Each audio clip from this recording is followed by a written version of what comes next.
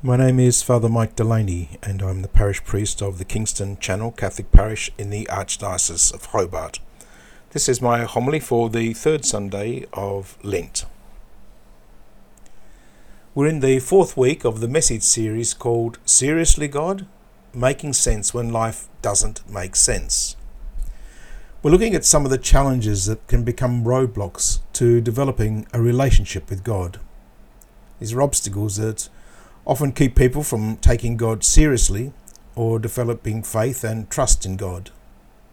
We hope that this series might open you up to a greater understanding of these issues and what God is doing in your life. If we choose to lean into these problems or look beneath the surface of these issues instead of avoiding them, we hope that you come to a greater appreciation of who God is and what He is doing in our lives and in our world. It's a gap in our understanding about God that can actually draw us closer to Him. 2 weeks ago, we looked at how to make sense of it when God says no. Jesus showed us that God's no's are to help us live in true freedom. Freedom from being enslaved to our own desires, to an evil lifestyle and the opinions and the whims of other people. Last week, we looked at when God seems to let us down and not fulfill His promises to us. We looked at changing our question from why me to what are you teaching me about you, God? We know God will work in His own timing. Today we're looking at why God seems to allow the wrong people to be in charge. Why does God allow corrupt people to gain power? How does God allow people who abuse their power to have seats of authority? Why does He allow incompetent people to be in charge? It's not just about politics either. You've probably seen it up close and personal. You might have wondered how God allows a teacher or principal to stay in their position of authority when they should have retired long ago. Or maybe it's a coach whose child gets all the playing time, even though she isn't any good, while your child sits on the bench. These people are drunk with power, and you wish they would move on. It could be a problem with work. Your boss doesn't seem to listen to anyone. Or you have seen how the senior leadership of your company is arrogant and is driving away all the good people from your company, and you wonder when it's going to catch up with you. And then there's the church. Of all places we would think God would make sure there were good leaders, it's here. So how does God allow people who abuse their authority to stay in power in the church? We can look around and see poor church leaders and wonder why God doesn't do something. And this isn't a new problem. During the reign of Napoleon, he told the Pope that he would destroy his church. The Pope responded, "If 1800 years of clergy hasn't done it, then how can you hope to succeed?" God's people dealing with the wrong leaders in charge is a theme and a question that occurs repeatedly throughout the Bible. We see it clearly in many different passages of Scripture, but especially in the one we read from the book of Exodus today and the story of Moses. We're going to look at a passage from the call of Moses and see God's attitude when wrong people are in charge. The name Moses means drawn from water. The Egyptian Pharaoh had become jealous of the Israelites who lived in Egypt. They had the best land, and so he took the land from them and enslaved them. And while the Israelites were enslaved, they still continued to grow in number. Now the Pharaoh became nervous that they would join their enemies and would rebel against him. He ordered that all Israelite male children were to be thrown into the Nile immediately after birth and killed. But when Moses was born, his mother hides him for as long as possible. Eventually, she makes a basket for him and floats him down the Nile, and he's found by the daughter of the Pharaoh. So Moses grows up in the home of the Pharaoh, knowing his people are oppressed and enslaved. One day, as a young man, he sees an Egyptian taskmaster beating another Hebrew, and he kills the Egyptian. He's then forced to run away from Egypt He marries, has a wife and children, and then he has this famous encounter with God. We read in book of Exodus chapter 3, Moses was looking after the flock of Jethro, his father-in-law, priest of Midian. He led his flock to the far side of the wilderness and came to Horeb, the mountain of God. There the angel of the Lord appeared to him in the shape of a flame of fire, coming from the middle of a bush. Moses looked. There was the bush blazing, but it was not being burnt up. Moses was doing what he did every day, tending the sheep. However, on this day something quite different happens. God gets his attention with a burning bush. The surprising thing is not that a bush is on fire in the desert, but that it's not consumed.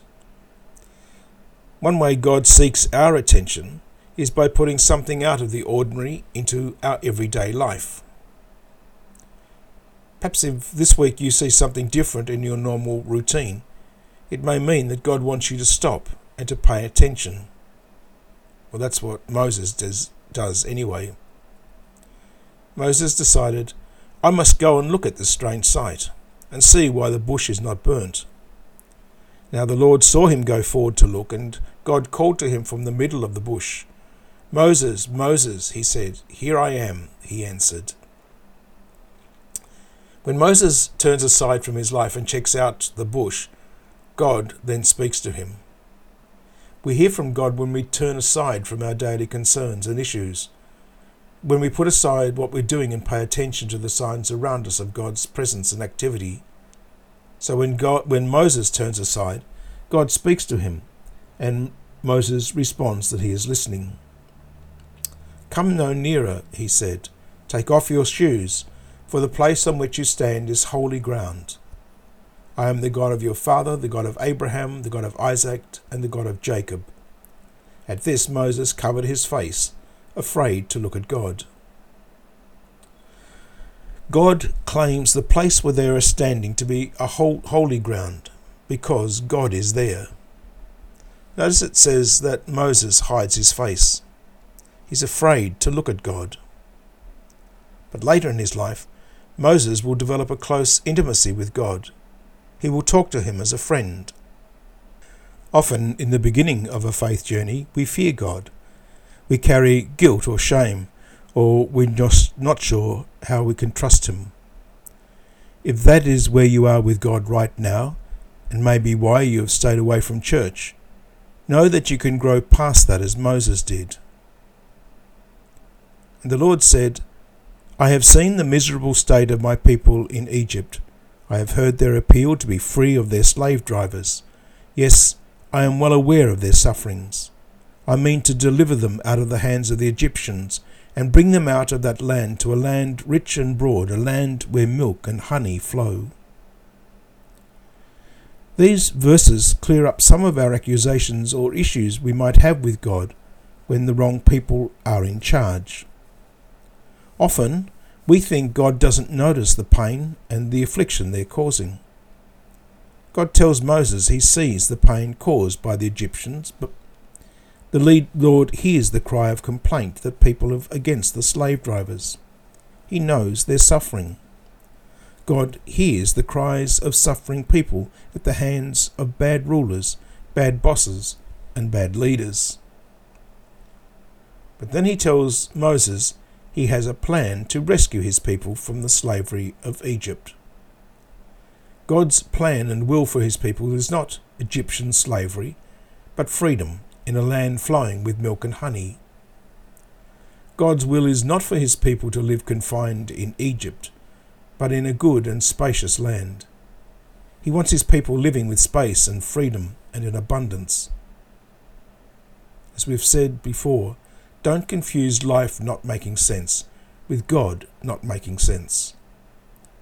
God's will for the Israelites was very different from what they were experiencing, but he had a plan to lead them to a much better place.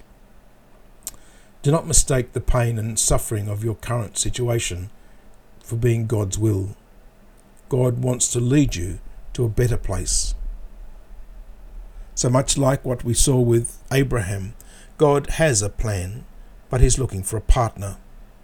He's looking for a human being to work with him. When we read the scriptures again and again, we see that God continually looks for human partners. So God reveals this plan to Moses and then tells Moses it gets even better. Moses, here is the best part. Now go, I am sending you to Pharaoh to bring your people, the Israelites, out of Egypt. Moses, I want you to challenge the Pharaoh and bring my people out of Israel. You are my chosen instrument. I am raising you up as my leader. In the next 2 chapters of Exodus, chapters 4 and 5, there is a dialogue back and forth between God and Moses, in which Moses tells God that he is the wrong person, and God answers Moses' concern. Moses tells God, I am a nobody. God tells Moses he will be with him. Moses tells God he doesn't really know God well. God reveals himself and tells Moses that he will get to know him better by working with him. Moses tells God no one will believe him in his mission. God gives Moses signs he can show others to prove he isn't crazy. Moses tells God he just isn't competent. God tells Moses he will give him the competence and give him the right people to help him lead. Finally, Moses says, I don't want to do it, and asks God to send someone else, and then God gets mad at Moses. God getting mad motivates Moses, so Moses finally just does what God asks him to do. And then throughout the rest of the book of Exodus, we see how God works with Moses and grows him into an incredible leader. We can find all kinds of lessons on leadership from Moses and learn about what makes bad leadership. So if you're someone who studies leadership, you might actually want to read the book of Exodus. But here are 3 takeaway lessons. 1. God does see bad leadership. He's not ignoring it. If you are under some bad leadership right now, one that is oppressive, God wants you to lead you to a better place. He wants you in a place of abundance. He may be teaching you some other lessons of trust in the meantime, but God's desire for you is not that you suffer under poor leadership. Cry out to God and share your frustration. God hears it. Keep in conversation with God so that he can lead you out of your Egypt. Trust in God. 2. When you see the problems of bad leadership, God might be calling you to step up and lead.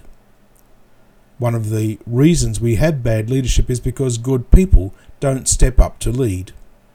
It's definitely not the only reason, but it is a factor. The wrong people rush forward who want to be large and in charge and tell others what to do, while good people, God's people, have a false humility. You might have some of the same concerns as Moses. I'm not that smart. I'm not that talented. I'm not qualified. You're right.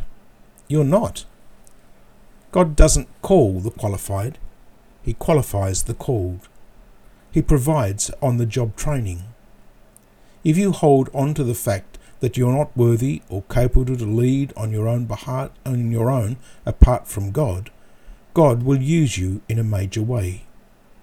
So maybe today God is calling you to step up into some kind of leadership when you see bad leaders.